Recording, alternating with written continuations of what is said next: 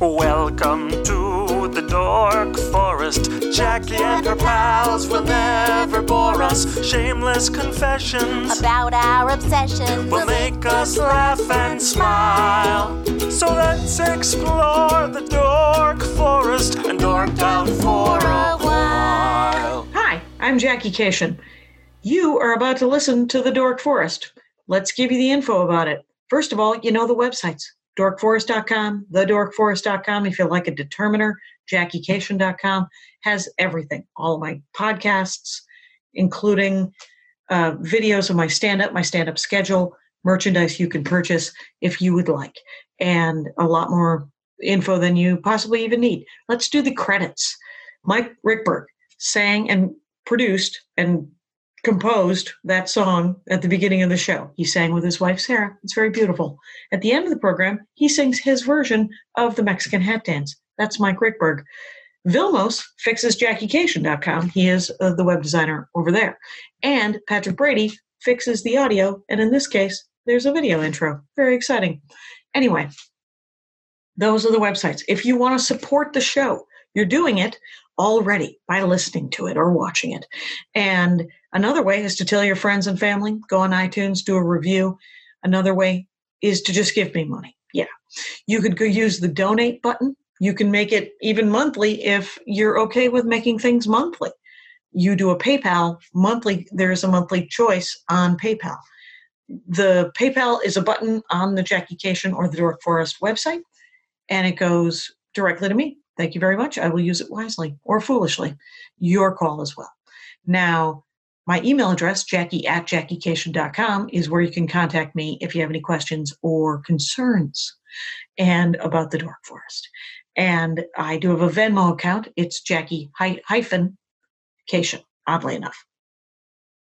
Another way to support the show is on dorkforest.com and jackiecation.com. There's an Amazon link. And the Amazon link just takes you to Amazon. You order like normal, and it supports the show because you came from Jackie Cation or dorkforest.com. Very exciting. Other than that, there is a Bandcamp. You can, if you have listened to all the episodes that are free and you need more content, there are several live episodes that are at thedorkforest.bandcamp.com. And those cost me a couple of bucks, so I charge a couple of bucks. There's also a storytelling album there that you can listen to some stories that I did live. And there are 17 free episodes before the Dork Forest was pre-recorded. So the audio isn't very good, but the guests were super funny and fun and dorky. So if you want to do that, go to thedorkforest.bandcamp.com. Other than that, let's see if there are other things that I should be talking about. Possibly the merch. Yeah, if you want to buy merch. The only other thing I want to talk about is the merch. You can get Dork Forest t-shirts, and you can get stand-up comedy t-shirts. You can get my albums or my DVD over at jackiecation.com/merch. There's pins, there's a challenge coin, there's a bunch of new things happening over there. Anyway, a lot of information. I don't think I've missed anything, but who cares? Let's get into the show. Hey, it's Jackie Cation. I'm talking to almost everybody's at Flappers, you guys, this month. This month it's Flappers. I'm with Josh Snyder, who is at Nerdy Virgin. We could talk about that for an hour, but let's not. That's between you and your God, and I'm happy that you're cool with it. You are both a nerd. Welcome to the Dork Forest. And at one time were a virgin, if when you set it up. Correct. There you go. And so Josh Snyder, you guys, he's the booker over at Flappers. So always a good reason to keep someone on your good side if you're a stand-up comic. Such a jackass comment. Can I just say I'm always terrified, because I listen to the Jackie and Laurie show, and I'm always terrified that I'm one of the names that you write down to show each other. Josh Snyder, your handle is Nerdy Virgin. You are fine. You are incredibly supportive. You have never been written down. Though it's very funny that the only people who care about that are like the nicest guys in the world. Dan Telfer, he's like, I just never want to be written down. And you're like, Dan, it's not going to be you. You're a guy that tries real hard. And you too, Josh. So do you want to change your name so that it reflects your name? Oh. What the heck, right? Yeah, probably should do that. Yeah. I'm going to change my name so it reflects my Venmo. Why don't you do that? What? I know. Just so much riffing. Which is, my Venmo is also Nerdy Virgin. Oh, there you go. Hey, no, don't be shy, you guys. Everybody, we're all just trying to work for a living. Okay. So, all right. So here we are with Josh Snyder, and so you're the booker at Flapper, so you guys are doing shows right now. Yes. Until they're safe to have brick and mortar shows, you guys are doing Zoom shows and virtual shows. Correct. 7 nights a week. We're trying to, I think our goal right now is really to get as many comedians who want to do Zoom shows as possible, opportunities to do the Zoom shows. Yeah, just to get stage time. And also, weirdly, to really start to think about it as a second club that we need to start building awareness of it. Because unlike, the physical club, anyone on earth can buy a ticket to see the show. So then the question is, how do you market to the world when you have no budget? Right. Well, and the interesting thing is that there are so many people who are like, I live in the middle of Canada. I am in Norway. You're not coming. But these are great. But I've heard your album. I'm interested in, I love stand-up comedy. I'd love to see stand-up comedy. So, Rangers, this is a chance to see some of the best comics. And the thing about Los Angeles stand-up comedy is that it's and I've said it 1,000 times, but every 4 months I meet 10 new comics who have just moved here from the Boons, and 4 of them are amazing, and they're up, and you're just like, and I've repeatedly said, why aren't you famous? At which point they've said to me, why aren't you? So that's how that conversation goes. But let's get into your dorkdom, which I think is interesting, which is movie soundtracks. I've heard of the John Williams guy. He's a famous guy. Okay, so I want to start by asking you a question. Okay. First of all, are you more of a sci-fi or more of a fantasy person? You had to pick one. In movies or books? Movies. I would say sci-fi. Sci-fi, okay. Name the first sci-fi movie that comes to your mind. Okay. Contact? Contact. Da, da, da, da, da, da, da, da, da, da, it's going to be a game show. It's going to be like this, you guys. Who wrote that? That would be Alan Silvestri, who also did Back to the Future. Ba, ba, ba, ba, da, da, da, da, da, da. Da, da, da, da, da. I've got to be careful. I'm worried about singing. Yeah, you can't put too much. YouTube will just cut it all out. That's what I was going to say. That's actually happened to me on clips. But yes. I don't know how to. Yeah, I don't know how to make sure that you're only doing 3 seconds of each. I don't even understand what that would be. Right. And here's a fun... Actually, that reminds me, there's a cool thing. Are you a fan of Wicked? You know the musical Wicked? I don't. At all? I don't know the movie. Oh, okay. But my stepmother loved it. She loved The Wizard of Oz. So this is a cool Easter egg for your mother-in-law. There's a song in Wicked, Unlimited, together we're unlimited. And the first 3 or 4 notes is the same as Somewhere Over the Rainbow. Oh. Unlimited, somewhere over the rainbow. So he took the first, literally the minimum, he took the maximum number of notes he could use without getting sued. Have you seen Deadpool 2? Yes, I have. The acclaimed sequel to Deadpool. Deadpool 2 has a weird scene in it where he's watching, I think, Yentl, and he's talking about how it's the same song that's in the first Frozen. Remember that? Funnily, I don't remember that.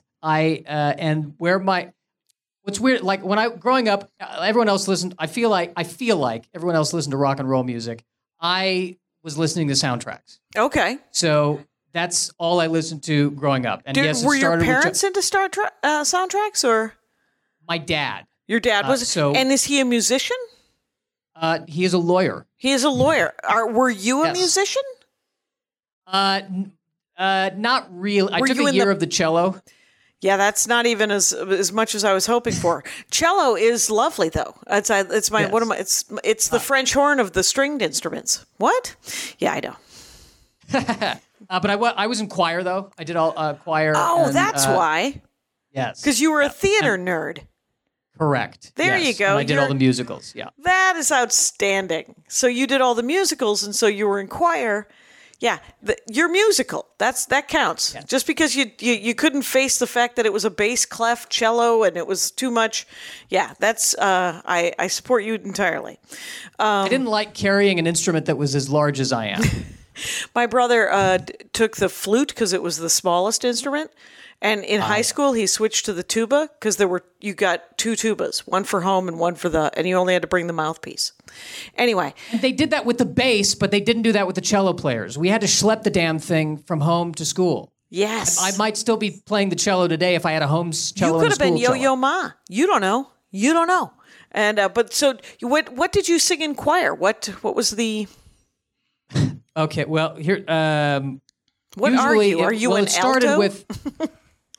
No, I was a tenor 1. Okay.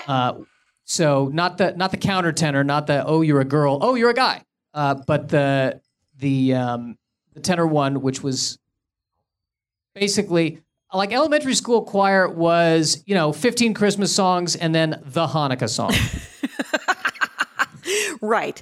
There is a giant ripoff when you are in a Judeo-Christian society and they emphasize the Christian. It's a drag. But in all fairness, the Hanukkah songs suck. I'm sorry, compared to the Christian songs. There was I think it was the Bare Naked Ladies had my favorite Hanukkah song. So that might be it. And this was one of the songs that we sang in elementary school. Make a little music, make a little music, make a little music for Hanukkah. Make a little music, make a little music, make a little music for Hanukkah. One clap. That's it. Wow, the joy. The joy is overwhelming. Yes. Yeah.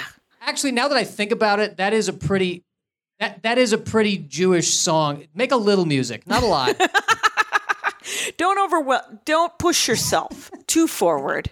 You could be murdered. Do a little bit. Just a little bit. It's the Festival of Lights, but only 8. 9 if you count the middle one. Right. No. Is anyone lighting the middle one? Yeah, that's the one you light that to light the other ones. Oh, that's it. That's your starter candle. Right, exactly. Fair enough. That's the Yule Brenner candle that's recruiting the other candles to go save the village in the Magnificent Seven. That's so beautiful, the Magnificent Seven reference. Was Steve McQueen in the Magnificent Seven? Yes. Because yes, he was. My father, this very day, was talking about the Magnificent Seven, and I didn't know if he was right, but he said he kept using his hat every time Yul Brynner would talk. And so when they wanted... By the way... Yeah? By the way, Magnificent Seven. Bum bum ba dun dun dun dun dun dun dun. Nice. Dun dun dun dun. There's no way I'm going to be able to put this on YouTube. We'll give it a shot. But what they'll do on YouTube is they'll remove all of the copyrighted content. So this will be 11 minutes, Rangers. Feel free to go to iTunes, dorkforest.com to listen to the actual podcast. Yeah. So it's actually, yeah. And just in case, by the way, I want to throw this out there too, because I also mentioned I could talk about the Starship ships, and I know you'd already done a podcast, and I listened to that podcast, and I feel like he gave like a really good, like a 101 course in starships, but I could be the professor that's like the 301 course, and he's like, oh, he has no family. This is him. So I can. And then Robert Hurt could come back and do the 501, and then you could come back and do the 900 level. Okay, yeah. Tell me about your favorite spaceships. Let's hear it. Because he was talking about, and I was thinking I could go movie by movie and do the music and the spaceship, and we just kind of cover. Please do. Cover everything. Oh my God, do movie by movie with the yes. But the guy I wanted to talk about, though, because you mentioned John Williams, and everyone knows John Williams, and John Williams is probably going to be, I think, is good. 500 years from now, they're going to still be playing John Williams. That's my prediction. He's he's our Mozart. Okay. Dare I say it? Dare I say it? You dared, and I don't. Sure, I believe you. The guy I want to talk about is Jerry Goldsmith. Okay. First of all, have you ever heard of Jerry Goldsmith? I have not. So Jerry Goldsmith, I think, did way more movies than John Williams. Jerry, Star Trek: The Motion Picture, Star Trek: The Next Generation theme song. That's Jerry Goldsmith. Okay. And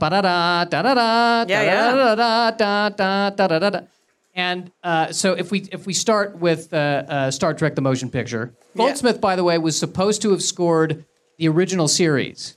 Okay. Due to scheduling conflicts, didn't. So they got Alexander Courage. Okay. This is yes.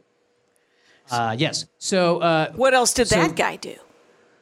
Alexander Courage. He did. I don't think he did anything. He did other things, right? But nothing that comes to mind. Like Goldsmith.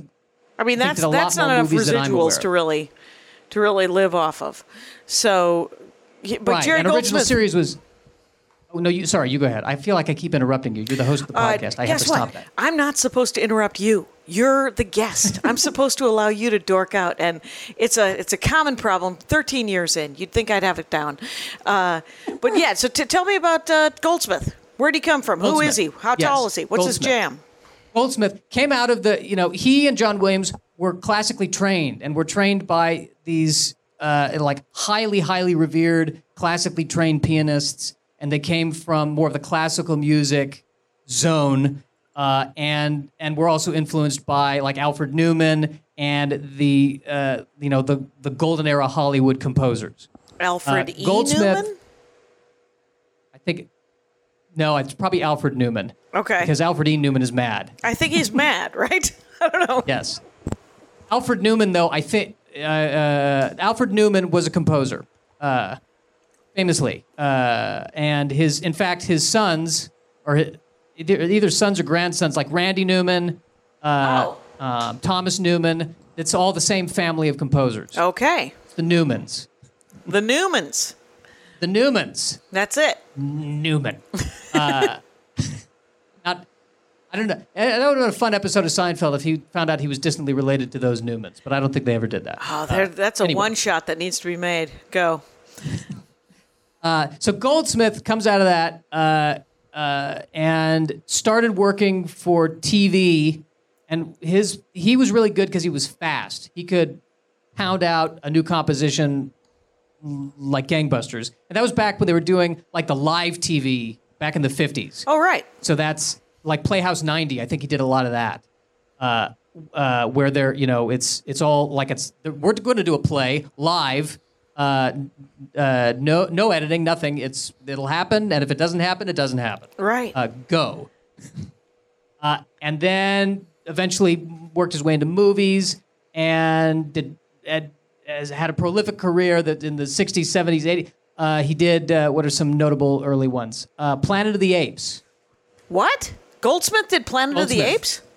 Yes. Wow. And was notable because it was so atonal and crazy and very tribal sounding, and moving away from a traditional Hollywood score to try to. The other thing that I love about Goldsmith is that.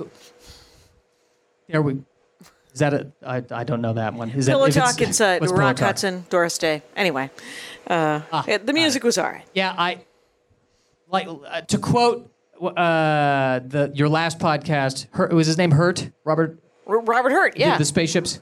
Yeah, Robert. To quote Robert Hurt, if there is a spaceship in the movie, I will see it. Okay. If there's not a spaceship, got nothing. Like if Knights and Rodanthe had a spaceship, if it was on a spaceship, I would have seen it. Did you see 2001? Multiple times. That's how much of a nerd I am. What's the song to that one? That's got a famous song, doesn't it? Oh, yes. Ba, ba, ba, oh, right. Bum, ba. And then also ba da da da dum. Bum, bum, bum, bum. Did he write that? Whoever wrote that? So all of that, what happened with 2001, all of that is classical music. That's what I thought. Yeah. And Kubrick used the classical music as a temp track, basically. And then hired, I think, Alex North to do the score. Okay. Alex North turns in the score. Kubrick goes, I like the classical music. And done. Yes, and I think that might have been a situation where Alex North might have been sitting in the opening, and then the movie plays, and he's like, "Where's my music?" Right. Oh my God. Which happens, and this happened to Goldsmith too. They will do an entire score for a movie and then throw out the score. What? And then just Yes. use something else or anything else? With Goldsmith, do you remember the movie Legend, the Tom Cruise? Unfortunately, I do. I saw that one in the theater. Yes. So probably the version you saw had, I think it was Tangerine Dream did the score. And it was like kind of this rock and roll kind of thing. Yeah. Well, Jerry Goldsmith did the entire score for that movie. And then I think the studio decided it wasn't hip enough, so they threw it out. Wow. And I think there was one guy, like the sound designer, thought, this is a good score. I might just in case, I'm going to keep the tapes for this.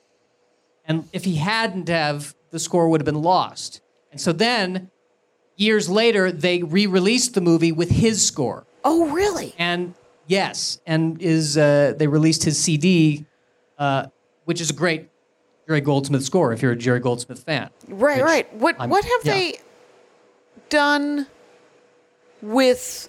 Are there other cool stories like that? Like weird... like people getting the job, people losing the job, people... Oh, yeah. Yeah. So Judge Dredd, the Sylvester Stallone version. Yeah. They hire Goldsmith. He composes about 30 seconds of something.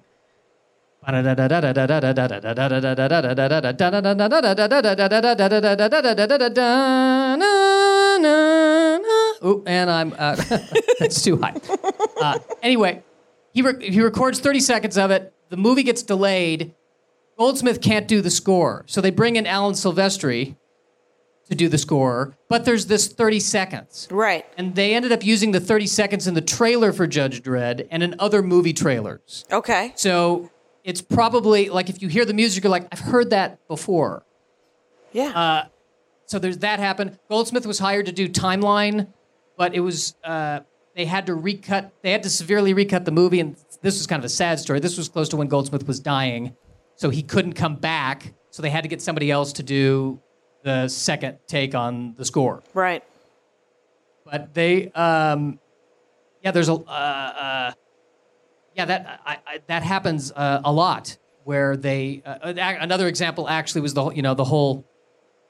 There's been a whole issue with. I'm sure you've noticed with the DC movies, not quite working the way they wanted to with the Marvel movies. So they had Batman versus Superman.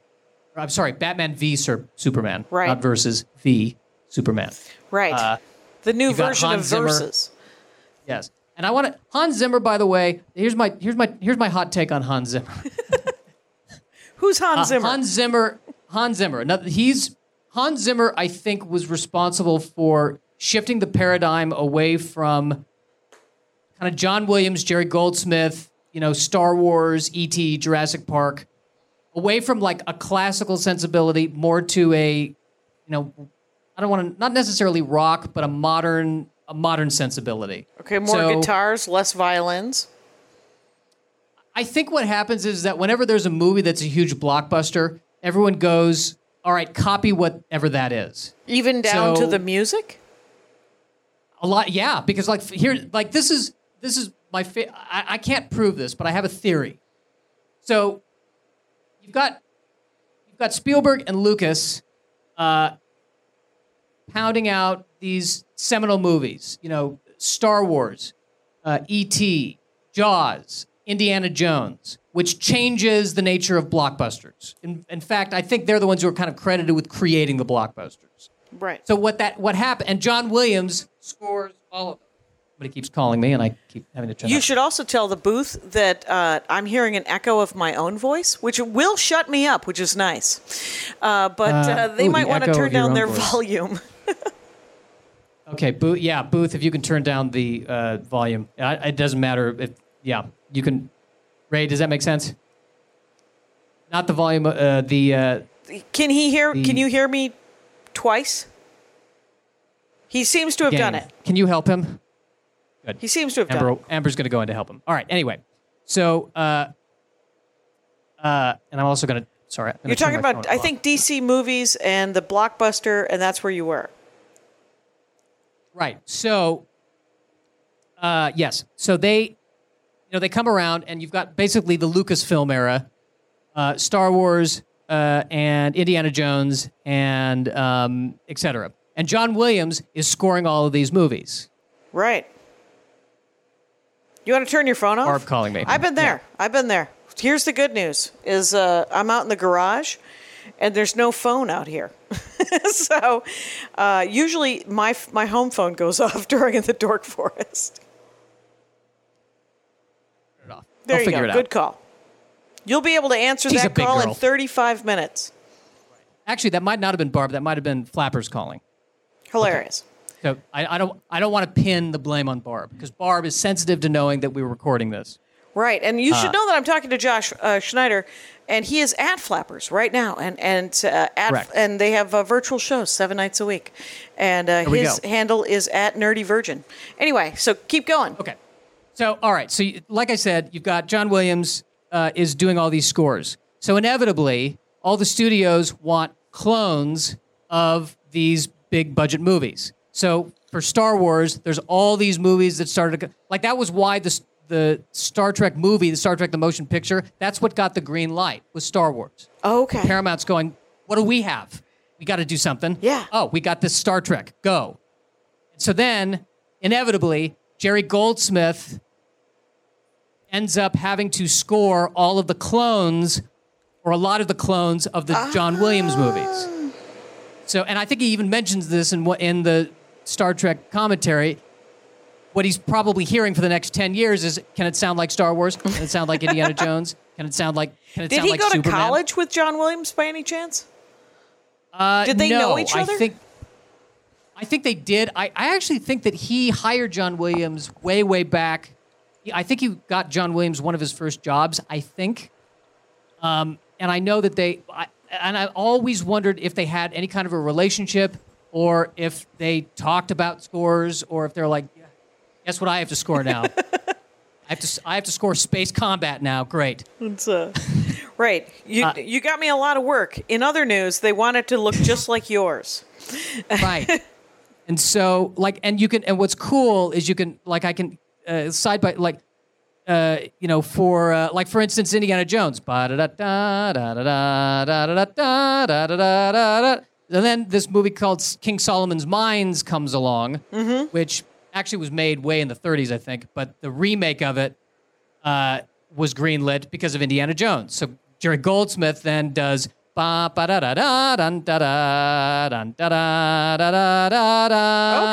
Then you got Superman, John Williams. And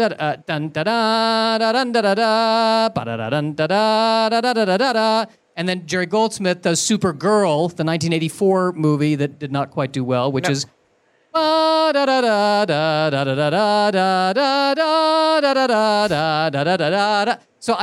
it's almost like a dialogue between the two of them, or like a dueling banjos. Right. It's a duet where they're not in the same room. It's ebony and ivory, you guys. Yes, very beautiful.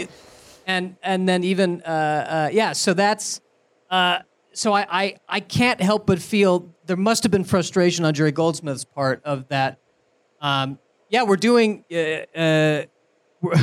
Supergirl. Yeah, it's a sequel to Superman. Yeah, we're gonna need Superman, but not Superman. We're not going to invest in it like we did with Superman. So Goldsmith ended up being sort of the poor man's version because he got paid less, probably. No, but the weird thing is that he's considered he's A-list, and there are a lot of other movies he's doing. And it's union. I bet you it's a union gig. Oh yeah, no, yeah, and these are all. The weird thing is that these are all of these movies that he's doing are big budget movies, but they're all still trying to cash in on Star Wars or Indiana Jones. So It's kind of like, I think it was, so Fox has Star Wars, so Paramount's like, okay, what's our version? Star Trek, go. Yes. Throw a ton of money into it, let's do it. So it's, they're high quality clones. Yes. But clones nonetheless. And then, although Star Trek the Motion Picture, and I was thinking about this, it's a weird name for that. Star Trek the Motion Picture, because motion pictures have been around for, 70, 80 years by then, so we already know. Yeah, we know it's going to be a movie. It's going to be a talkie. Right. Yeah. It's almost as if were they afraid someone was going to go, oh, they're Star Trek. Well, I'll just, when it comes out, it must be on my television. I'm not going to go to a movie theater because that would be absurd. I only know it as a TV show. Yeah. Yeah, there was that's the least of that movie's problems. But it does start there. I love Star Trek. Star Trek the Motion Picture, you have to realize that the first half of Star Trek the Motion Picture is the story of a ship that can't start. That's what it is. We can't get out of space talk. And there should be a drinking game. How many times does Kirk say that object is 2 days away from Earth? In every scene, you go back and watch, there's an object that is a day and a half away from Earth. Tick, that is response to everything. Goes that object. Wow. I have not seen Star Trek the Motion Picture, I think, since I've seen parts of it on cable in the 90s or maybe the early 2000s. I'm okay with that. I know you're a TNG fan. Here's some TNG soundtrack trivia for you. Okay. So they didn't. There was a point at which they wanted to get Jerry Goldsmith's score for the opening titles for Next Generation, but they didn't know if they could get the rights to do it. So Dennis McCarthy, who scored a lot of the TNG episodes, he also scored Deep Space Nine. Ba-da-da-da, da-da-da-da, da-da-da-da, da-da-da-da-da. Dennis McCarthy scored a backup opening theme for the Next Generation. Okay. You can actually hear, if you buy the Next Generation soundtrack, they have it. And in some of the first and second season episodes, you can hear, when he's scoring the episode, he uses that theme under some of the action. And it's ba-da-da-da-dun-da-da-da-da-da-dum, which usually he'll play like right at the end of the episode where Picard's like, well, that planet's screwed, but we're fine. Let's go. There is I digress briefly to tell you that there was a comedian who, and I feel like they were not alone, but it was back, I think, in the early 90s, late 80s, who did a joke about how the soundtrack to the Brady Bunch, which, do you remember how that goes? The Brady Bunch. There's a story. Okay. And so when things were chipper, they would play it a little bit faster, and when things were poignant, they would da-da-da-da-da-da. Oh, yes. And it was, remember the seesaw where they tried to break the seesaw? Guinness Book of World Records. Anyway, I only remember because of that joke. That's where I get a lot of my information. Someone does a bit about it. Have you ever thought about doing bits about soundtracks? I started to. Good. The way it starts is I'll ask people to stump me. Like name another sci-fi movie. Let's see if I can do Buck Rogers. it. Okay. So I'm trying to pick weird ones.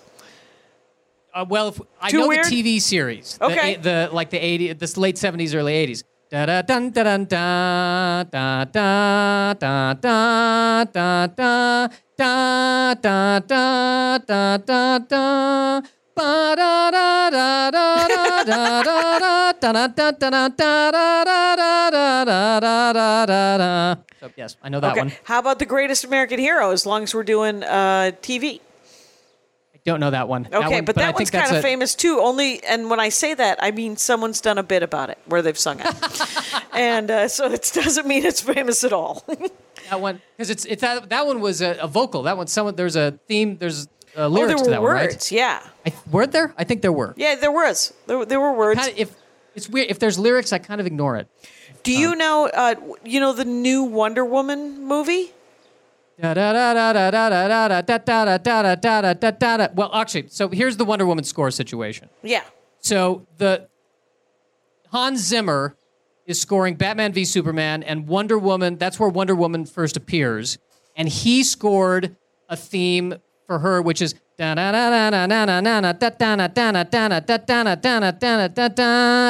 bum bum bum bum bum. Bum bum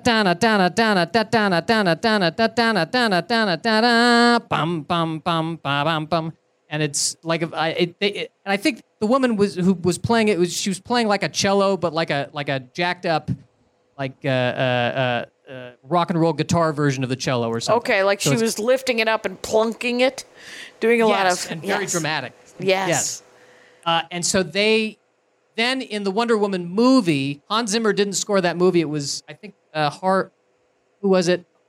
Gregson Williams, I think, or maybe Henry Jackman. I can't remember who did the Wonder Woman movie.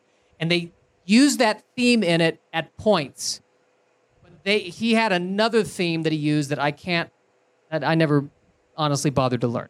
And then now for this Wonder Woman 1984 that's coming out, Hans Zimmer is scoring that one. So I would imagine that he's going to use his theme that he came up with that actually first appeared in Batman v Superman. Okay. Oh, so he's doing that. And do you know who scored, like, the Marvel movies, like Captain Marvel? I was just listening to Captain Marvel yesterday to try to learn it in time because I know you're a big Captain Marvel fan. Bit of a Captain Marvel fan. Didn't quite get there, and that was someone I'd never heard of before, but a female composer. That's neat. I think they're trying to kind of mix it up. Yes, because it has been a boys' club in terms of the scoring. So you just described the Earth in the last 60,000 years, but I like true. that they're trying. That's good. I enjoy any sort of effort to be inclusionary.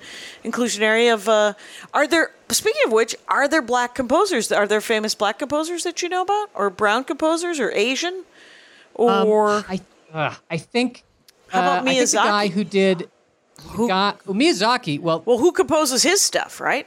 I think his name is Joe Hitachi, who's Japanese, and what can I sing of? Here's what's the name of the movie? Come on, Josh. I know the song, but I don't know the movie. What was the one where Patrick Stewart was one of the voices, and it's it wasn't Ponyo. No, this was. Do you know that Ponyo loves ham? One of the early. I do actually. I'm a huge Miyazaki fan. Yeah. No, I can go with you. If you go through the door of Miyazaki, I will follow with bells and whistles on. Is there? Do you know Nausicaa? Nausicaa. Oh, Nausicaa! I was just going to say, do you love Nausicaa? Because that's my favorite one. Yes. Do you know the music from? Da da da da da da da da da da da da da da da. Da da da da da da da da da da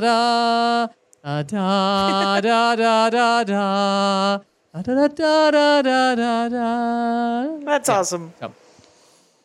Yay! The bit works when the person asking knows what the song is, and then I can sing the song and they hear it. Okay. Then it works. That's how. That Yeah, moment that right is. there. It's recognition laughs. Yes. I recommend more punchlines. Milk the recognition laugh for all that it's worth, but then Yes. write a joke about that. Because there have been many comics who have just done bits where it's just like, remember this? Gilligan's Island? Yes. Oh my God. How could they not get off that island? Anyway. That describes the first 8.5 years of my stand-up. I think that's almost everybody's first initial whatever until they realize, oh, I see what I'm doing.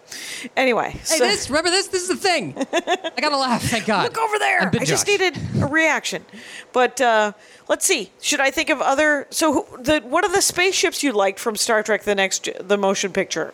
The Star Trek the motion picture, piggybacking off of what Hurt said, that was his favorite Enterprise.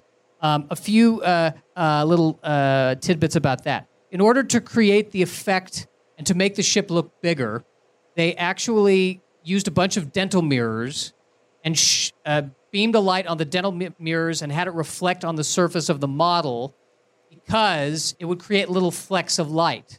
So it made it look like this is a massive ship that's made of millions and millions of different interlocking pieces. Okay. Wow. Yes, Robert Probert, who designed it, was influenced by the Cadillac. So if you look at the fins on the back of the nacelles of the Motion Picture Enterprise, there's these little fins coming off the back. He got that from the back of a Cadillac. Well, there you go. A lot of the guys who are designing the ships, they are influenced by cars. Like Defiant was another ship that you discussed in that podcast. Yes, longtime listener. And the Defiant was, again, they took inspiration from the grills of sports cars. So if you think of the front of the Defiant, it's reminiscent of the Defiant was the sort of fist of a spaceship from Deep Space Nine, right? It was like a Correct. little. It It was was. like a. It was so. It was sort of. It looked dense. It looked like a black hole of a ship, where I was like, "We're going." And Yes. It was described. Ira Stephen Bear became the head writer of Deep Space Nine, and he said, "We need a ship that's on a 5-year mission to kick ass." Oh, there you go. And- it's a. Yeah, that's- it's like a muscle car of a ship. Is it? Yes. Yeah, I think that was one of his favorite ships. It's. And then, by the way, do you know the Deep Space Nine Babylon 5 kind of drama? I just did an episode with Robert Hurt about Babylon 5, and you'd think I would know that, but I don't. What is it? Okay, so all right, so here's the skinny. So J. Michael Straczynski, brilliant man, by the way, comes up with Babylon 5, pitches it to Paramount. Oh, Paramount passes. that's right. Moments then- later. Yes. Yes. Now, as he put it, because he doesn't think any of the Deep Space Nine writers knew. Yeah. But he thinks that the executives influenced them, having heard his pitch. Right. Robert did mention that in the episode. That is unfortunate. The thing is, the zeitgeist, the petri dish that is Los Angeles, is that when one idea comes up, all of a sudden, if you watch any sort of sitcoms or TV shows, and all of a sudden you'll see a premise that you had, or even a bit, where you're like, I don't think that was stolen so much as influenced. Like it was just sort Parallel of thinking. inspired by. Well, yeah, parallel thinking for sure, because then it's out in the ether, right? Like COVID droplets. By the way, Babylon 5 soundtrack. Da, da, da, da, da, da, da, da, da, Do you own the albums? Or do you have do you have them on Spotify, or do you have them? Mostly on iTunes. I mean, a lot of these, I have some of the original CDs that I've dragged around with me, but now I either will have it on iTunes or people have thrown it up on their YouTubes and I listen to it there. Nice. And is that sort of like your relaxation music? Like you'll throw on a soundtrack? And do you like to listen to it start to finish? Or do you like to just sort of pick tracks like you do on any album? What I've been doing, I've been creating playlists now because I like, and sometimes I find I'll get. Will you create me a spaceship playlist of 8 songs and put it on Spotify that we can send out to the world? Is that such a thing? Is that possible? Yes, that is. Do you want it to be a bit more like action-y space or more like laid back legato space? I think action. I want 8 good. power ballads. I want 8 spaceship power ballads. Yeah, I can get that done. Okay. That's Get that awesome. Because we've got, Star Trek, you got Star Trek the motion picture, then you got Star Trek 2, which is James Horner, who sadly died in a plane crash. Ooh. Tragically. But Star Trek 2 is ba da da da da da da da da da da da da, which they also used for Star Trek 3. Okay. By the way, a quick thought. I feel like every Star Trek movie is, let's try to be as good as Wrath of Khan. We didn't. Wait, was that number 3? I feel like that was 3. Wrath of Khan was 2. Oh, so is it, how does it go? Is it the even ones are good or the odd ones are good? It has to be the evens if Wrath of Khan. The even one, well, yes, the even ones are, but here's why. Because of Nicholas Meyer. That's my theory. Okay. Nicholas Meyer, so he wrote the novel Time After Time and The 7% Solution. And also, I might have directed them too. So he's a great writer. And Time After Time was H.G. Wells is chasing Jack the Ripper in the future, or in the modern day. Which was, and they made, the movie was, who was it? It was McDowell. Andy Malcolm McDowell? And, not Andy McDowell. No, that would have been the romantic comedy version. Where she's like, I just don't know who to choose. I'm in love with both of them, H.G. Wells and Jack the Ripper. Totally different movie. I want to see that movie too. And Barry Steenburgen, who falls in love with Malcolm McDowell, the time-traveling guy, and then she proceeds to fall in love with Christopher Lloyd in Back to the Future 3. So that she became that person. Right. It was she likes a nerdy scientist guy. She does. She became that person. So Nicholas Meyer directed Star Trek II and kind of also wrote it. I don't think he got credit for it, but he sort of that was one of those situations where he sort of did write it. He wrote Star Trek II. He wrote all of the scenes in Star Trek IV. That was the whale one. Okay. So he wrote all of the scenes where they're back in the modern day. And Spock on the bus with the guy with the boombox. You gotta love that. Yep. In fact, a lot of the gags that he came up with in that were gags that he couldn't use in Time After Time, which was the Jack the Ripper one. Okay. And then he directed Star Trek VI. So he had a hand in 2, 4, and 6. Okay. And if you notice, then we switched to the Next Generation, and you had Generations, which was okay. It was Kirk okay. and Spock together. And that's that situation. And where Whoopi Goldberg. Spock, She was great. No. There were some... Sorry, Kirk and Picard together. I'm Kirk so and sorry. Picard. I apologize Kirk to your and Picard listeners. together with Whoopi Goldberg. Yes. And it was all right. Correct. It was that thing where they're like, come back with me to the moment in the past where we can save the future. But it's like, if you came back a week earlier, you'd give would have been a yourself lot some easier. time. Do you remember that Yes. TV show 7 Days?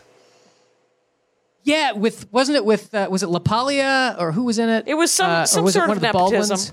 It was I Yeah. forget who the lead was, but he was the son of somebody famous, and Right. he could go back in time just 7 days.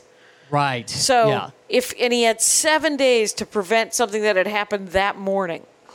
Right. And I knew of it. I never watched it though. I ended up watching 5 or 6.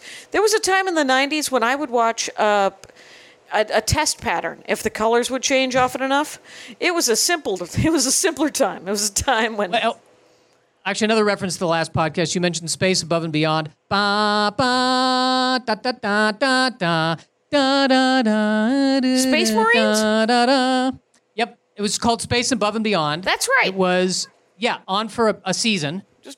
It was created by it was created by 2 of the guys from X-Files. That's how they got to create it. Right. Morgan and Wong. It I had think, were so their much names. potential. I thought it had a really good, because it had an Aliens kind of vibe to it. Not Alien, but Aliens. Yes. 'Cause Bum, bum, bum, bum, bum, bum, bum, bum, bum, bum, bum. That was the Alien score, which became one of the most used. Aliens 2. Aliens, the second one. Yes. What one of the most what? The score from Aliens, specifically that rising climax one, bum bum bum bum bum bum bum bum bum bum. That was used in like a bunch of trailers. It was like the number 1 most used trailer music for years. Oh, okay. And was it was there a good ship in the movie Alien or Aliens? There was just that sort of mech thing. Yeah, because Ridley Scott, who made the first Alien, he saw Star Wars came out and he go, I want to make that even dirtier. If Star Wars is grunge in space, I want these guys to be these dirty truck drivers. Right. So the Nostromo, which was the ship in Alien, was meant to be this grungy oil refinery in space kind of thing. Right. And then the ship in Aliens, this is James Cameron going, I want the ship to look like a giant gun. And that's what they did. Interesting. That's great. How about The Expanse? All right, here's my take on The Expanse. Great. I didn't get into it, and I'm ashamed to admit this. Because the ships were not sexy enough, I couldn't keep going. Well, Robert Hurt is an astrophysicist. Yeah, and so I know. what he liked about it was he liked that the science worked. Or yes, the science was speculative enough that it was based on actual science. But but the spaceships themselves were not cool looking enough for you? Not cool enough. Like even Fair Babylon enough. 5, which also, and Hurt talked about this, Babylon 5 was also, they tried to be scientifically accurate. Mm-hmm. Well, the cool thing about Babylon 5 is that one of the ships in Babylon 5, basically their version of the aircraft carrier, one of them was called the Agamemnon. Right. Now, another big tangent, but did they talk about what happened to the actor who played the captain on Babylon 5 when you did the Babylon 5 thing? I believe he did, but remind me, because my mind is a sieve. Michael O'Hare played Jefferson Clare on the first season of Babylon 5. That's right. After the end of the first season, he departs, and officially it was, he didn't. It wasn't really working for him. And it wasn't working for us, and it was mutually agreed upon. This isn't working out. It's something like that. Very underplayed. And then Bruce Boxleitner comes in and does the other 4 seasons. So Straczynski recently comes out with the fact that Michael O'Hare was actually suffering from schizophrenia and thought that the government was after him and was having a psychotic break. And so they didn't want to announce that because they didn't want to kill his career. Right, that felt rude. It felt rude. Why don't you just get that guy some help, let him reboot, and then because they bring him back at near the end of the season, the end of the run. I think it was to the point. Yeah, they brought him back to do 2 episodes so they could finish his arc. But I think he was I don't think he was in a good enough shape to do a series regular. Okay. Like they really they had to. He had to be on meds, and it affected his work. Yeah. He couldn't tell reality versus fantasy. I mean, it was really bad. That's unfortunate. That's sad. And it was very well. It was sad because he was starting to get better, and then I think he went off the meds and disappeared, and ended up and he died. Psych meds, the only meds that people are like, I'm feeling better. I think I'm going to stop taking the recommended doctor dosage. And I'm like, I have a degree in political science. Let me tell you when you should stop taking your meds. It's never. Talk to a doctor. Talk to a doctor. Yeah, so there's that horrible story. Okay. I feel like this has become the podcast of tangents. Harry Goldsmith. That is a regular. You've jumped right into the deep end of the Dork Forest where we're like, I'm a diamond. I got a lot of facets. I got a lot of dorkdoms. And that is you exactly, quite honestly. And we only have about 10 minutes left. So what have you been wanting? What have you been wanting to tell me? All of it. This is the only time I can have this kind of conversation. Like I was going balls deep into a Doctor Who conversation with someone, and I realized about 15 minutes in, they want to go home. I was like, oh no, I'm that person. Oh, doggone it. Doggone it. But that person is welcome here in the Dork Forest. We're looking for that guy, that girl, that lady, that they, them. Scores. All right. Bring it. What are the things you need to know about Scores? Okay, so we were talking about, all right, the actions. What are the actions spaceship? So you got Star Trek 1, Star Trek 2. Star Trek 3 was Horner again. Star Trek 4, they bring in Leonard Rosenman because he had done more contemporary, he had done movies that took place in the present day, and they wanted a more present day sound. They brought him in. 5, okay, I have a very strong opinion about Star Trek 5. This was the Search for God one that... What is that one? I forgot which one that one was.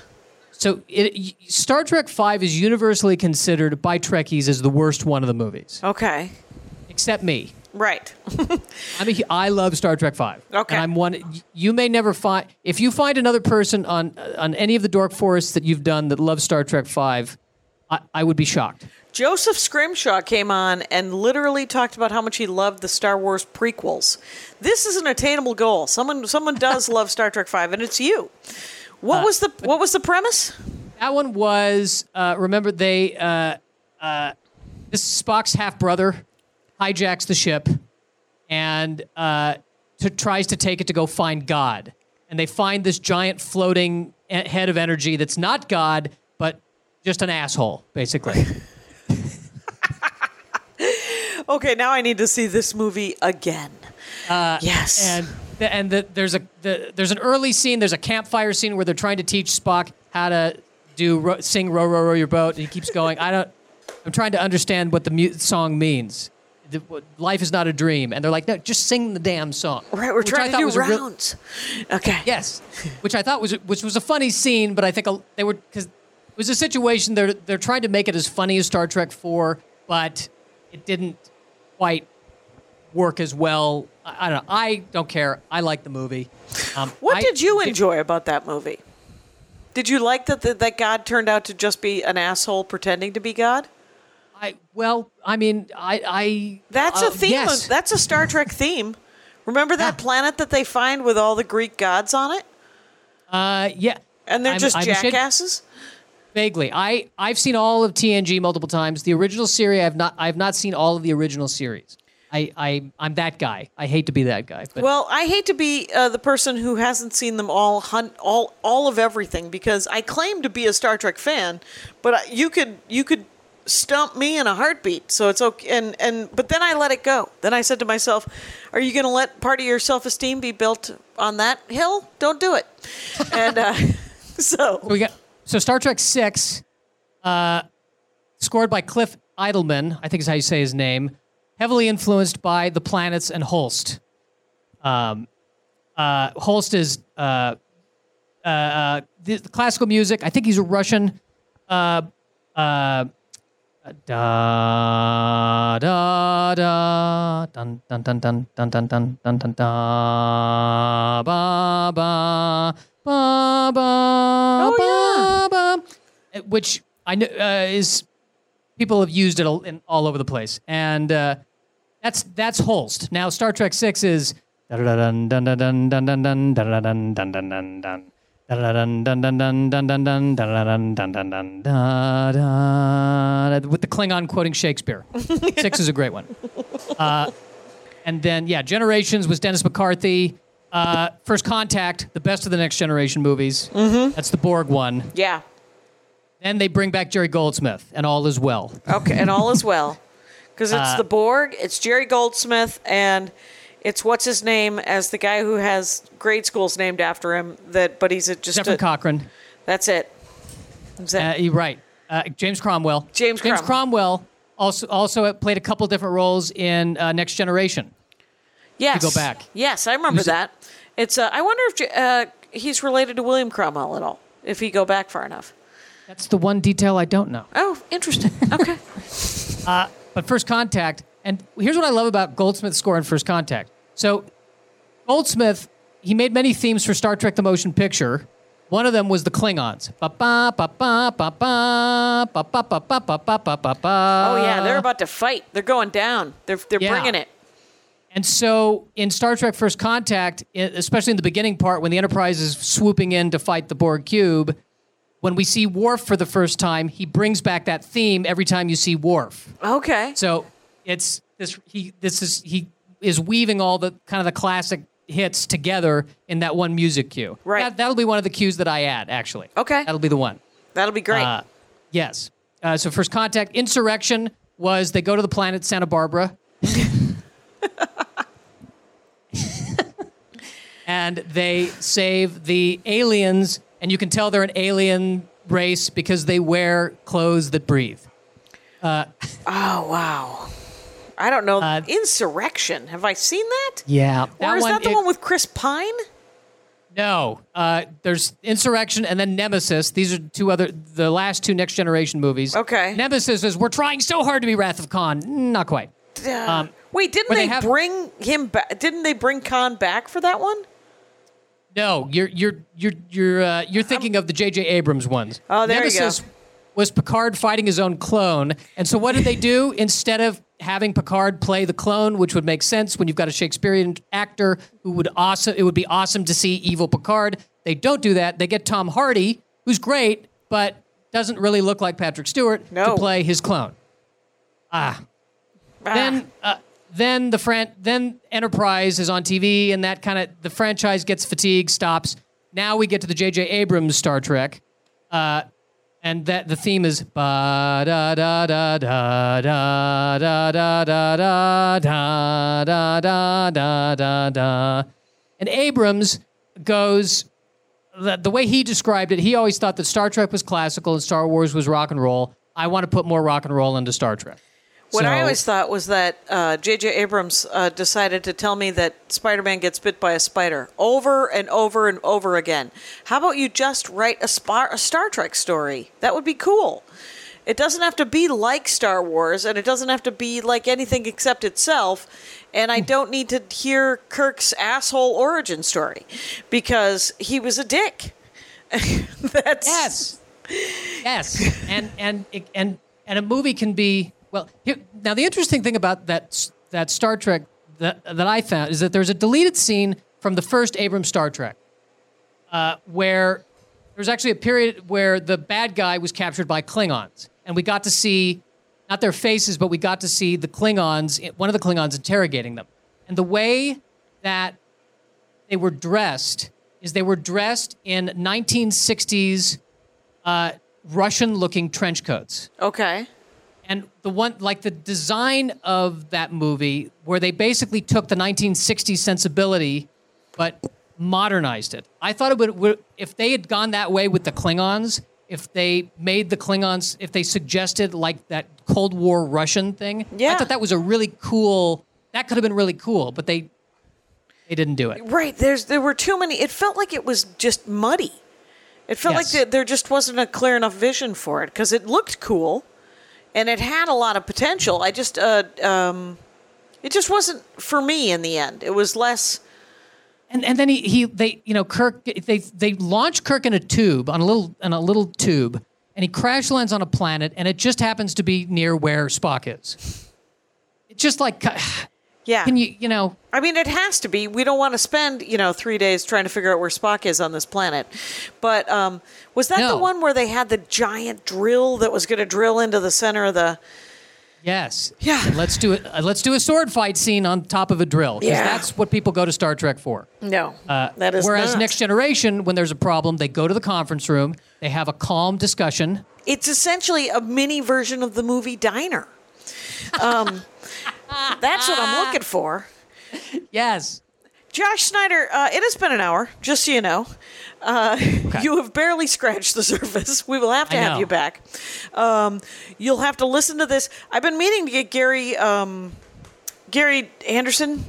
Johnson, whatever. He did the Revolutionary War, and he literally spent the hour explaining the 8 years before the Revolutionary War. And then I was like, hey, we're at an hour. So I got to get him back, too. So... everybody's got to come back. But thank you so much for doing the Dork Forest. Everybody, it's at Nerdy Virgin on all the platforms.